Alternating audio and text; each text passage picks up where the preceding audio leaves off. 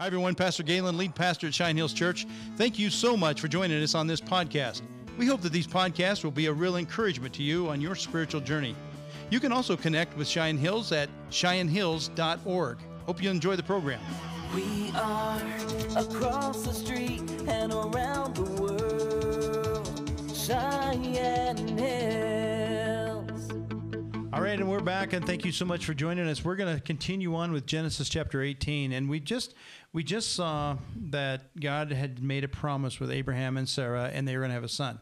Now, this whole narrative changes right in the middle of Genesis chapter 18, and it turns its attention to Sodom and Gomorrah.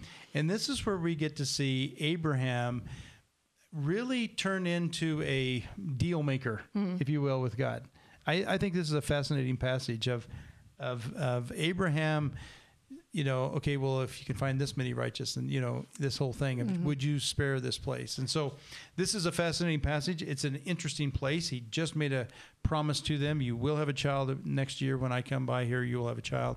And they're laughing about it. And now there's no laughing matter about this next issue. It's not a quiet year in between one and the next at all. Oh my gosh, no kidding. Yeah, there's not going to be much peace and rest, that's for sure. No. So here we are in verse 16 of Genesis chapter 18, 16, if you want to follow along. And we're reading out of the ESV. I don't know if I've English Standard Version. It throws me off a little bit because it reads a little bit different than my NAS, but we went to the ESV because we can get them as pew Bibles, and we can use them that way.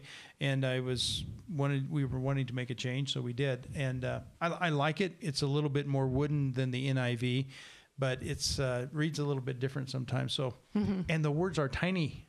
Oh my gosh! Yeah, I know. You need a large print version, Galen. This is tiny. I was like, no wonder if no one follows along in the pews. It is really You can't even small. see these words. Okay, so here we are. I'm impressed you're reading out of it, though. Well, I have to get the bifocal just right. Genesis 18:16 says this: Then the men sent out from there, meaning the men. That was the Lord. The Lord had come by. I think there was 3 men that came by Abraham's tent, and they made a bunch of food for them. Then the men sent out from there, and they looked down toward Sodom. And Abraham went with them to set them on their way. And the Lord said, Shall I hide from Abraham what I'm about to do? Seeing that Abraham shall surely become a great and mighty nation, and all the nations of the earth shall be blessed in him. For I have chosen him that he may command his children and his household after him to keep the way of the Lord, in doing righteous and justice, so that the Lord may bring to Abraham what he has promised him. Then the Lord said, Because the outcry against Sodom and Gomorrah is great, and their sin is very grave, I will go down and see whether they have done altogether according to the outcry that has come to me. And if not, I will know. Now we're continuing on here in verse 22. So the men turned from there, and they went toward Sodom. But Abraham still stood before the Lord. Then Abraham drew near, and he said, Will you indeed sweep away the righteous with the wicked? Suppose there are 50 righteous within the city. Will you then sweep away the place and not spare it for the 50 righteous who are in it? Far be it from you to do such a thing, to put the righteous to death with the wicked, so that the righteous fare is as the wicked. Far be that from you. Shall you not judge all the earth, do what is just? And the Lord said, If I find in Sodom 50 righteous in the city, I will spare the whole place for their sake. And Abraham answered and said, Behold, I have undertaken to speak to the Lord, I who am but dust and ashes. Suppose 5 of the 50 righteous are lacking. Will you destroy the whole city for lack of 5? And he said, I will not destroy it if I find 45 there. Again he spoke to him, and he said, Suppose 40 are there. He answered, For the sake of 40 I will not do it. Then he said, Oh no, let not the Lord be angry. I will speak. Suppose 30 are found there. He answered, I will not do it if I find 30. And he said, behold, I've undertaken to speak to the Lord. Suppose 20 are found there. He answered, for the sake of 20, I will not destroy it. Then he said, oh, let not the Lord be angry. I will speak again, but this once. Suppose 10 are found there. And he answered, for the sake of 10, I will not destroy it. And the Lord went on his way. He had finished speaking to Abraham, and Abraham returned to his place. Isn't that a craziest passage? Even reading it, I knew it was coming, and just reading it, it's like he really pushed the Lord to the brink here. Yeah, it's like, is that wearing down like your kids do when they're asking for something, or is it maybe I don't know. I mean, God knows, right? And He knows the heart. So maybe, and I'm curious, and we'll read forward. Like, is there a reason that He stopped at 10? Yeah. It was... Maybe he was counting, okay, Lot and his wife and his kids. Maybe there was 9. Surely there's one more righteous in the city. We'll round one other up just for sake of good measure. Or I was even thinking as I was reading through that, who's to say that Lot and his family are righteous? The way he said, well, and if you go before the Lord, there's not one that's righteous, not even one. Not even All one. of us have turned astray. The only reason that we're righteous is because we're declared righteous in Christ. That's why I tell people, this is a good deal.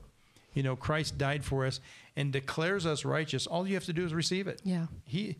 It's not that we are righteous people, for we're all sinners. So I was even wondering that. It's like, yeah, even if it were one, because there's not even one that's righteous. And so that's kind of went through my head. But it's interesting to me how Abraham was bold enough to negotiate with God to spare the city. The verse that I was kind of chewing on a little bit is back up in 20, and he says, then the Lord said, because the outcry against Sodom and Gomorrah is great and their sin is very grave, I will go down and see whether they have done altogether according to the outcry that has come to me, and if not, I will know. Yeah. And I just find that a little, I don't know, it's just kind of an interesting take on it, because God He is all knowing. And so, I don't know that anything was a surprise to Him, but it's just an interesting statement. The way that I'm going to go down there and see for myself, and just, I don't know. It's just an interesting. Yeah. And then, well, as you were reading that, I was thinking, I wonder who made the outcry. Who is the righteous that it's, somebody is saying, Lord, that we're, this is what is the outcry and who's it to? But there is an outcry. There's a murmuring, if you will, of there's unrighteousness in this city. And so that is interesting, actually, that there was some outcry going up, and that He actually physically visited him, and came down. That's really amazing picture.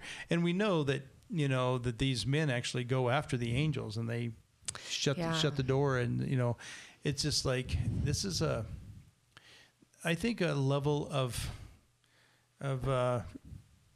sin upon sin upon sin. And, God finally says, okay, enough's enough. And there's that, we're going to see it. It's coming up, but what we're going to see is really a tipping point. Yeah. It seems like God has that tipping point. Yeah. And I think, to make some application here, I've often thought, man, if we haven't hit that tipping point, I actually think we are experiencing judgmental type things, consequences in our own land. And,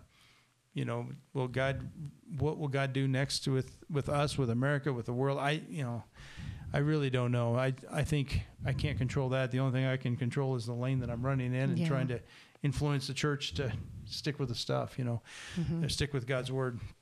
But, it's I don't know, it's kind of it's a difficult thing. And I think it's interesting to me to see God be bargained with by Abraham.